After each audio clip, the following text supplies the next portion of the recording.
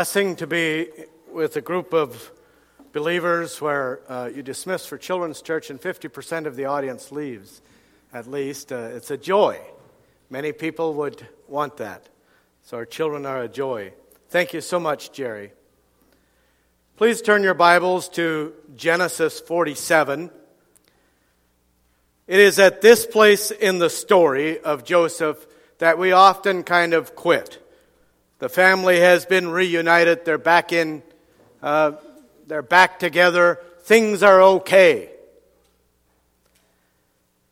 And so I would like for us to just step back a little bit this morning and think about the major characters of the story, the major movements in the story, and then ask the question, what is God really doing here? Why is this here? It's a great story. It's a good moral teaching. We learn about purity. We learn about forgiveness. We learn about repentance. But it's a small story. What is the bigger story of what God is doing? And why do we know this story today? I'm going to read to you, and you listen very carefully to the words of a writer some thousands of years later when he writes about this portion of the story. By faith, Abraham, when he was tested, offered up Isaac. And he who had received the promises was in the act of offering up his only son, of whom it is said, through Isaac shall your offspring be named. He considered that God was able even to raise him from the dead, from which, figuratively speaking, he did receive him back. By faith, Isaac invoked a future blessing on Jacob and Esau. By faith, Jacob, when dying, blessed each of the sons of Joseph, bowing in worship over the head of his staff. By faith, Joseph, at the end of his life, made mention of the exodus of the Israelites and gave directions concerning his bones. As the writer of Hebrews 11, and the writer of Hebrews 11 had a lot of possibilities to choose from in the life of Joseph. He chose to say that the greatest act of Joseph was at the end of his own life to say, take my bones back to the promised land. And in that, it engages the greater story of what God is doing throughout the Testaments. There are several major characters that we've looked at when this passage, I'm going to read, let's read chapter 47 of Genesis. I'm going to read beginning at verse 7. Then Joseph brought in Jacob his father and stood him before Pharaoh. And Jacob blessed Pharaoh. And Pharaoh said to Jacob, how many are the days of the years of your life? And Jacob said to Pharaoh, the days of the years of my sojourning are 130 years. Few and evil have been the days of the years of my life, and they have not attained to the days of the years of the life of my father in the days of their sojourning. And Jacob blessed Pharaoh and went out from his presence. Then Joseph settled his father and his brothers and gave them possession in the land of Egypt, in the best of the land, in the land of Ramses, as Pharaoh had commanded. And Joseph provided his father, his brothers, and all his father's household with food, according to the number of their dependents. And then let's skip over to verse 27 and pick the story up there. Thus Israel settled in the land of Egypt, in the land of Goshen, and they gained possession in it, and were fruitful and multiplied greatly. And Jacob lived in the land of Egypt 17 years, so the days of Jacob, the years of his life, were 147 years. And when the time drew near that Israel must die, he called his son Joseph and said to him, if now I have found favor in your sight, put your hand under my thigh and promise to deal kindly and truly with me.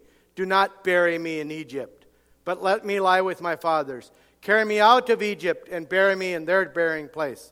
He answered, I will do as you have said. And he said, swear to me. And he swore to him. Then Israel bowed himself upon the head of his bed. That last phrase there, Israel bowed himself upon the head of his bed, it means Israel went to his bed and lay down. He is near the end of his life. There are three major players in the story that we've met. At this point, Jacob is 130 years old when he meets Pharaoh. Can you imagine? Imagine with me. Here's this great patriarch. They wore their beards because they make reference to beards. Egyptians did not wear beards. They were clean-shaven.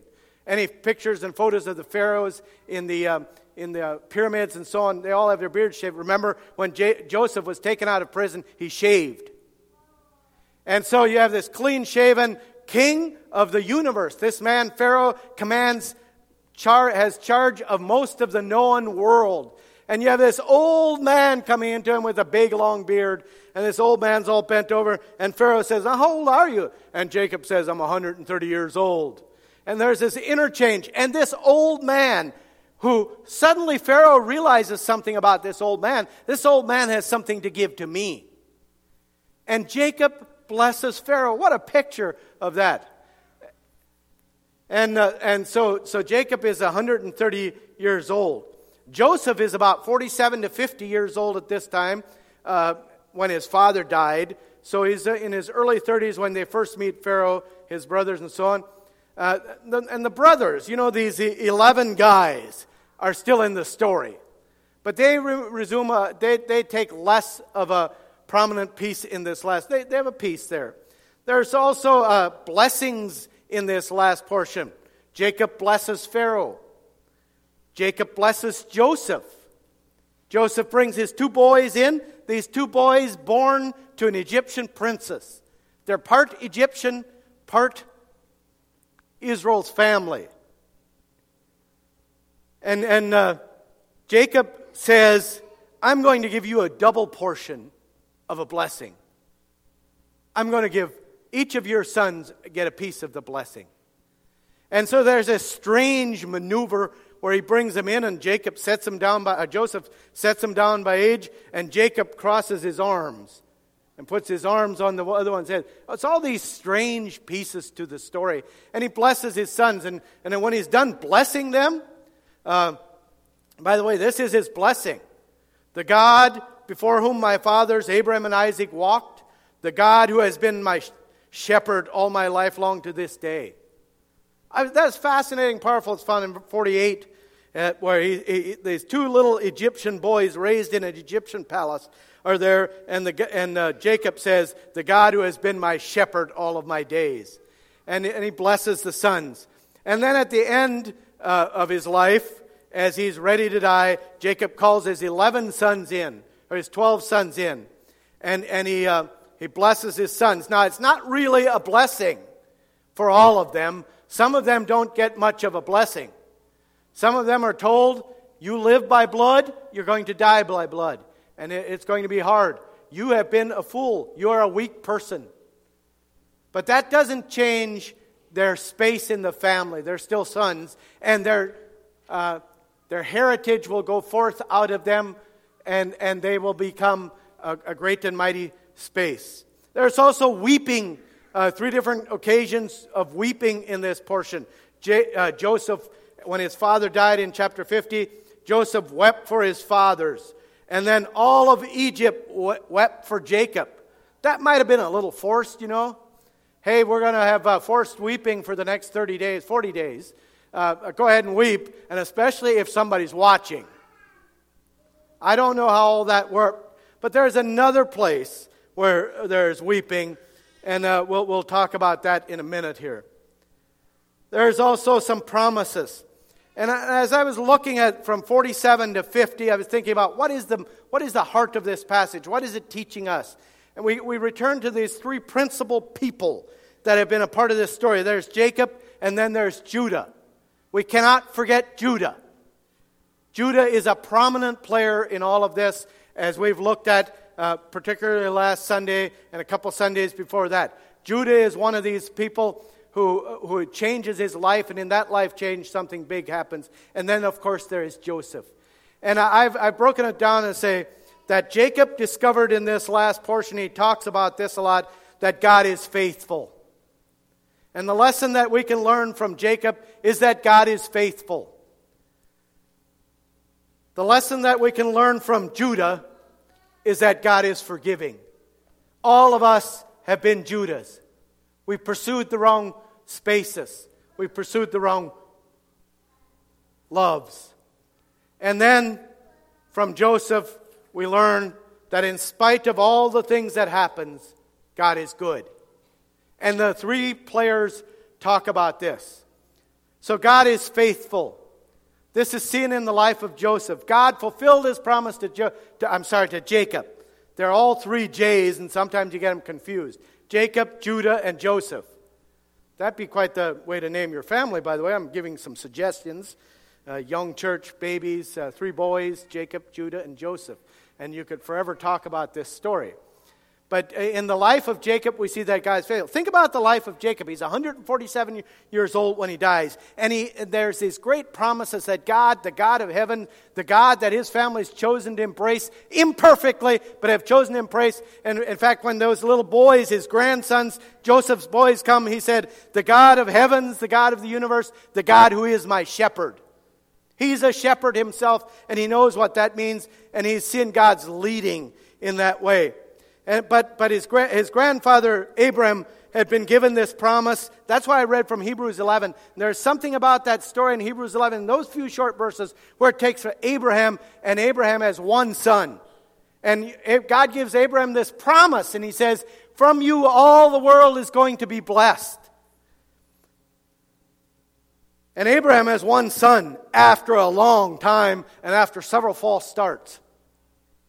Abraham has one son. And his son is doted on.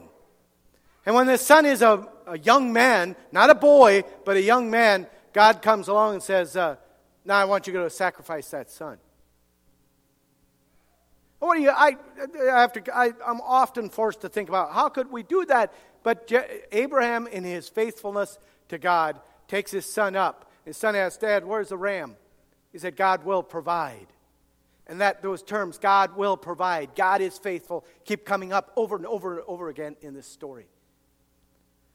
And we know that God did provide the ram. But then Isaac, this son, has 2 boys. And those 2 boys are they're works of art, let's just put it like that. That one steals the birthright from the other. This is just a mess.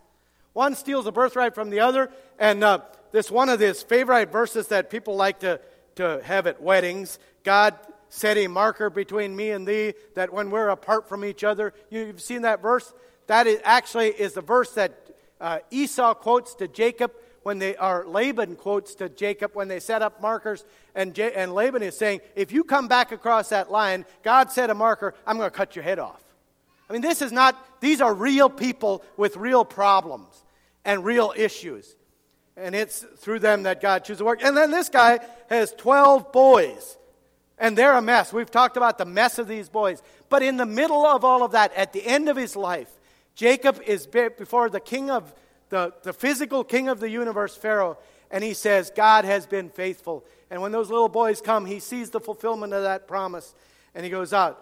And so we see the faithfulness of God in moving forward his narrative, his story in the life of Jacob. But we can't forget Judah, that God is forgiving. He leads the way into the land for Jacob's family. When they come into the land, Judah is the one who rides at the head of the family. But before Judah can ride at the head of the family, before Judah can lead his family, something else has to happen. And Judah has to go through this experience with Tamar, or Judah went through this experience with Tamar. And at the end of the time when he was going to kill Tamar, God spoke to Judah's heart in such a way that Judah repented. And from there on out, chapter 38 on, Judah is a different person. And he experiences the forgiveness of God. And all of us deserve to die for what we did, for our sins. And unless we get to the same place Judah did, where we say, she is more righteous than I am, we can never be a leader in the kingdom of God or be a part of the kingdom of God. So Judah is the fact that God is forgiving. And when the blessings are passed out, when Jacob is at the end of his life, he calls his 12 sons and his 12 sons, and then Ephraim and Manasseh, the 2 boys of Joseph, and the boys get their just due.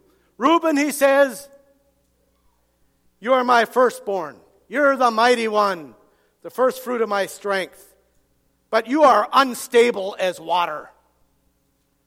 You shall not have any preeminence. What do you think Reuben felt right there at that moment? I think he saw himself, he said, because you went up to your father's bed and you defiled it, you went up to my couch. And in that moment, Reuben understood that he had never repented of that act. He said, Simon and Levi, you guys are the sons of blood.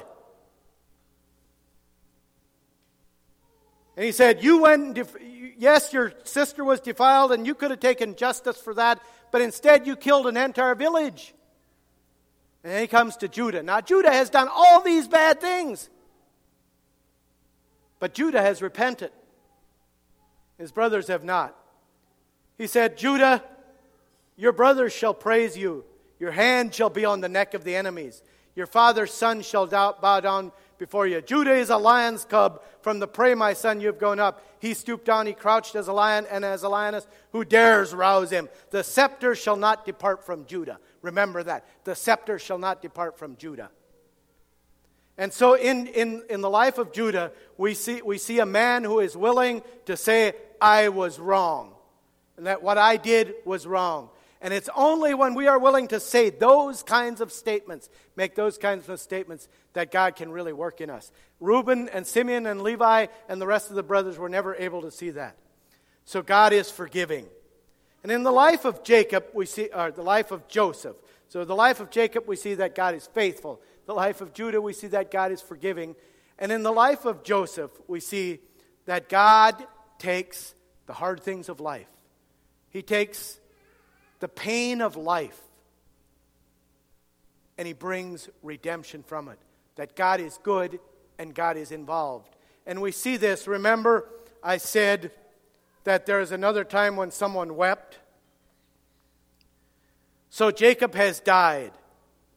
And the sons, true to his father's wishes, take their father's body and they go back. They have a whole group of Egyptians going with them, army men and so on. And they bury their father in the tomb beside Rachel in the place where God has promised to Abraham that they will inherit it. And somewhere on the way back or shortly after they came back, the brothers, 11 men now, old men, in their 60s and 70s, some of them, send word to their younger brother. They say, Joseph, your dad gave this command before he died. Now, no one knows for sure if Jacob ever gave a command. And they, in their backhanded way, they say, this is what they say in chapter 50, verse 16. So they sent a message to Joseph saying, your father gave this command before he died. Say to Joseph, please forgive the transgression of your brothers and their sin, because they did evil to you. And now please forgive the transgressions of the servant of the God of your fathers. Oh, so backhanded. These men still don't have it, do they? They're saying, what are we going to do? Dad's gone. And you know what's ringing in their pockets? Those 2 shekels that they got for their brothers. Every time they reach into their pockets, they feel the guilt of what they had done for their brothers, because they're unrepentant and unwilling to face up to it. And at this moment, they reach out to their brother and say, and they appeal to his goodness. And they say, now, you know, Dad said. And the scriptures are so profound, and it says this: Joseph wept when they spoke to him. He cried.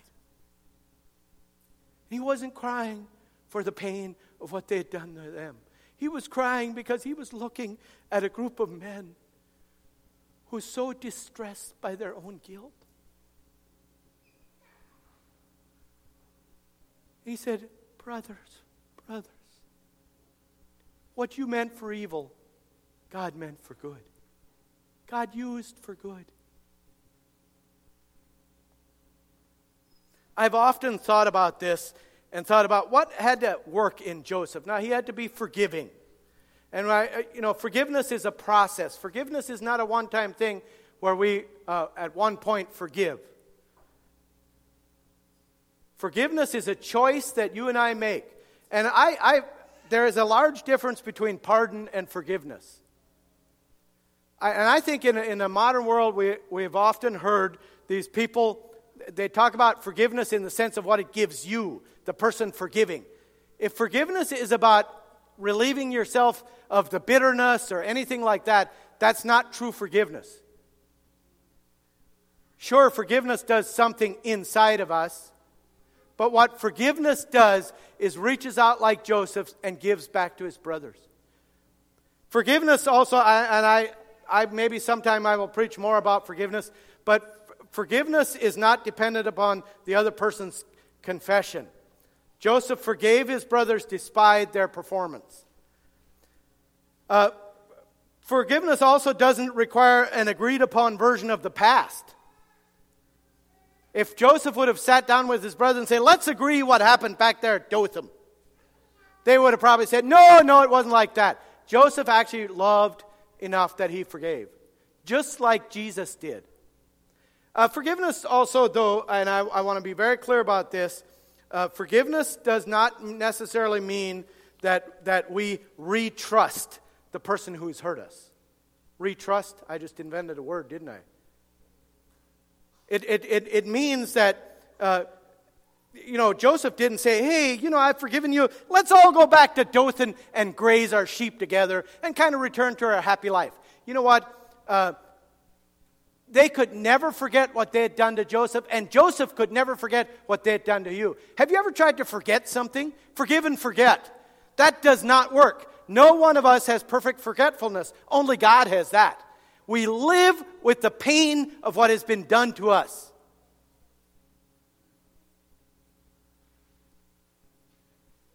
And so, forgiveness, when we reach out in forgiveness like Joseph, he's saying, look, I can't forget what you did to me. I cannot forget that. But what I can do is look at the bigger story and say, God meant this for something much bigger than you and I could imagine. Doesn't excuse his brothers, doesn't give them the freedom to keep doing what they do, but he was willing to admit to the pain that his brothers had done, brought it to God, the shepherd of the universe, and there he found the grace to say, God is bigger than you.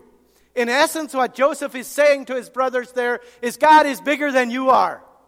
And this broadens the story and takes us into the story of what God wants to do in the universe. And join with me as you think about the story and the narrative of what God is doing in the universe. So God, in his omnipotence, springs the stars out into the universe. Anyone see the moon last night? He hung that moon in the sky. And by the way, Genesis 1-3 is not a science text. It is a text of the almighty wonder of God springing the world and life into existence. And in the middle of that, he takes dust and he crafts a man.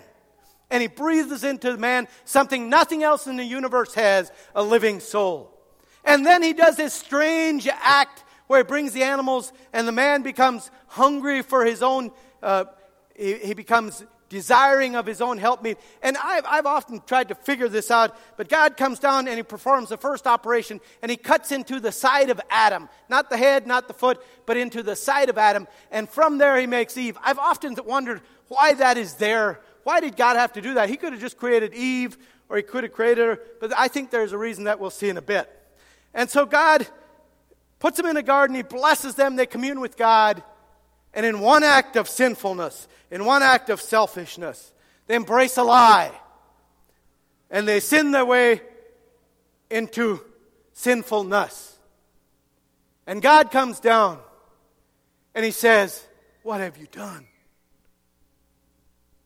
And after a bit, they admit. And God says, okay, I'm going to bring redemption. I'm going to offer redemption to you for you to return. From your womb will come the one who redeems the world. And the very next chapter, chapter 4 of Genesis, Eve has a baby. What is his name? What's Eve's firstborn? Adam and Eve's. Come on. Cain.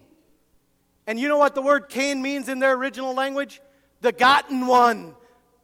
The Redeemer. Eve thinks it's the Redeemer. What does Cain prove right away? He's not the Redeemer. And you go on through the story, and so the world becomes bigger and bigger, and more people, and you have these major figures. And the next person that could be Imagine you've never read this. The next person that could be the savior of the universe is Noah. Well, Noah, and you know the story, maybe too well sometimes, but Noah gets the ark, and there's only 8 people left at the end of the flood, and they get out of the ark, and what's the first thing Noah does when he gets out of the ark? It's first recorded. He gets drunk. He's not the Redeemer. And so you go on through the story, and the next person is Abraham. Maybe this is the Redeemer. Well, Abraham is married to a very beautiful woman. And they go down to Egypt. They can't have a baby.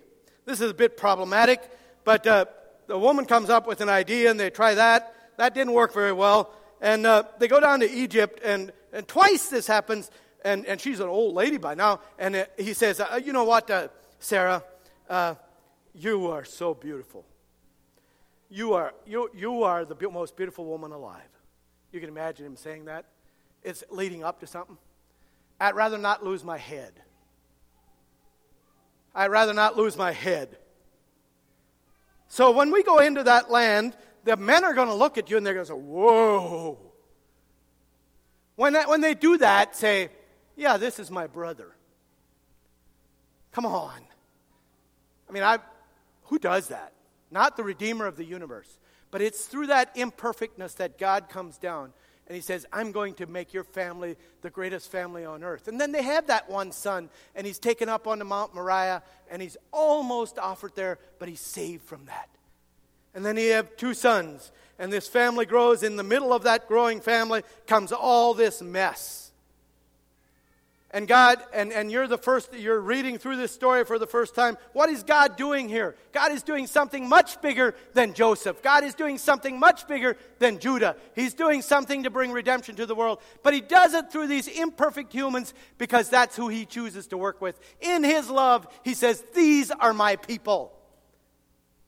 And you have the story of Judah in the middle of this wonderful, morally upright story of Joseph, where he is unrighteously sold into the land, and then stands up against Potiphar's wife. You have the story of Judah. And at the very end of Judah, she has 2 sons, and one beats the other out. But then, there's all that confusion with the red banner and all these things. And at the end of Genesis, you have this small group of people, this very small group of people, 120, 140 people maybe. And they're talking about taking their bones back into the promised land, the place where they're going. And you get the feeling that there's going to be something so much bigger than this. And there is, brothers and sisters, there is. There's something much bigger than this. And it is through this broken man, Judah, that someday a young woman will conceive a child under strange circumstances. And he will become the Lion of the tribe of Judah. It is through this family, through this story, and it's much bigger. It suddenly escalates that it's much bigger than Abraham. It's much bigger than Isaac. It's much bigger than Joseph. This is about God. And the Lion of the tribe of Judah comes to earth as a little baby. He too has 11. He has 12 brothers. And one dies, and 11, one is no more, and 11 forsake him. And he too knows what it is to be unjustly accused for what he's done. And then he is hung on a Roman cross. And in that moment of darkness, when the world becomes dark and the veil of the temple splits open, the power of God comes down. And think about this. The Roman soldier walks up to him, and they're supposed to break his legs so he can't pull up to get his breath anymore. But they think he's dead. So the Roman soldier, in an act of stupidity, sticks his spear into the side of the Lion of the tribe of Judah. Wait, the side? The side? From it comes water and blood. From it comes his bride. Just like God created Adam and then went to his side. I have often thought, why did God take a rib out of Adam's side, his side? It is because it's looking forward to when the true Adam, the second Adam, would come to earth. And from his side would come the power to create Eve, the bride, us. The story is so much bigger than Joseph or Judah or Israel. It is about bringing God himself to the universe. And 3 days later, the ultimate enemy of mankind, we all fight against it with our breath. Death is defeated when Jesus rises from the dead. And the second Adam allows us to return to Eden in ways that are much bigger than the original Eden. In Daniel 7, there is this powerful passage. We often think about the fact that Jesus came to earth and someday he's coming back to restore his kingdom. I'm telling you what, Jesus' kingdom is going on earth. It began in Genesis 3, and it will never end. It will end here on earth sometime, and we don't even know how that will look. But in Daniel 7, there's this reference to the kingdom, all the nations of all the world of all times being given to the Son. And Jesus will reign. Jesus reigns on earth. And all these small stories like Joseph, they're magnificent and wonderful, but they're all pointing us to something much bigger. And in that process, we see that God is faithful, that God is forgiving, and that in the brokenness of our lives and world and relationships and messes that we live in, that God is good.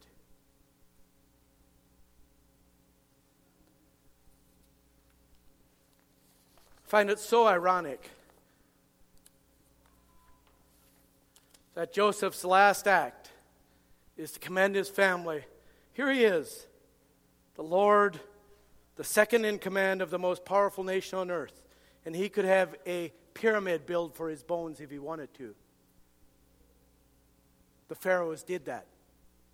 Instead, he says, take my bones back, because the story of what God is doing is much greater than the story of Egypt. Let's stand together. I am forced, when I think about the story like this, to ask myself, where do I fit in the story? Who am I? Am I struggling with God's faithfulness? Am I struggling with forgiveness? Am I struggling to understand that God has a bigger purpose and that God is good? And I catch myself at all three of those spaces all the time. But when I can kind of step back from the little pieces and look at the big piece, look at what God is doing, and think about the fact that I'm part of that Eve, that bride. By the way, Paul in Ephesians 5, when he talks about marriage, it's often used at our weddings. He says, when he talks about Christ in the church, he said, we are bone of his bone and flesh of his flesh. Where did we hear that before? Genesis 2. We're a part of his story. We have choices in that. Because it's only in choice that we can love and be loved. Lord Jesus, I pray for my brothers and sisters and myself. I pray that your power would come down and in the narrative that you're building, in the fact that you are the Ancient of Days and you're building a kingdom that is much bigger than Egypt. It is much bigger than the United States. It is much bigger than any earthly power. It is the kingdom of heaven. And that you're building a marriage, the second Adam and his bride. I pray that as we engage our own hearts into that story, that we would think about the events that we faced this last week and the events coming up, and think about your faithfulness, your forgiveness, and your goodness. And whether we're Jacob, Judah, or Joseph, or any combination of the three, that you would speak to our hearts and bring freedom and deliverance for us to proclaim the story. In Jesus' name, amen. you are dismissed.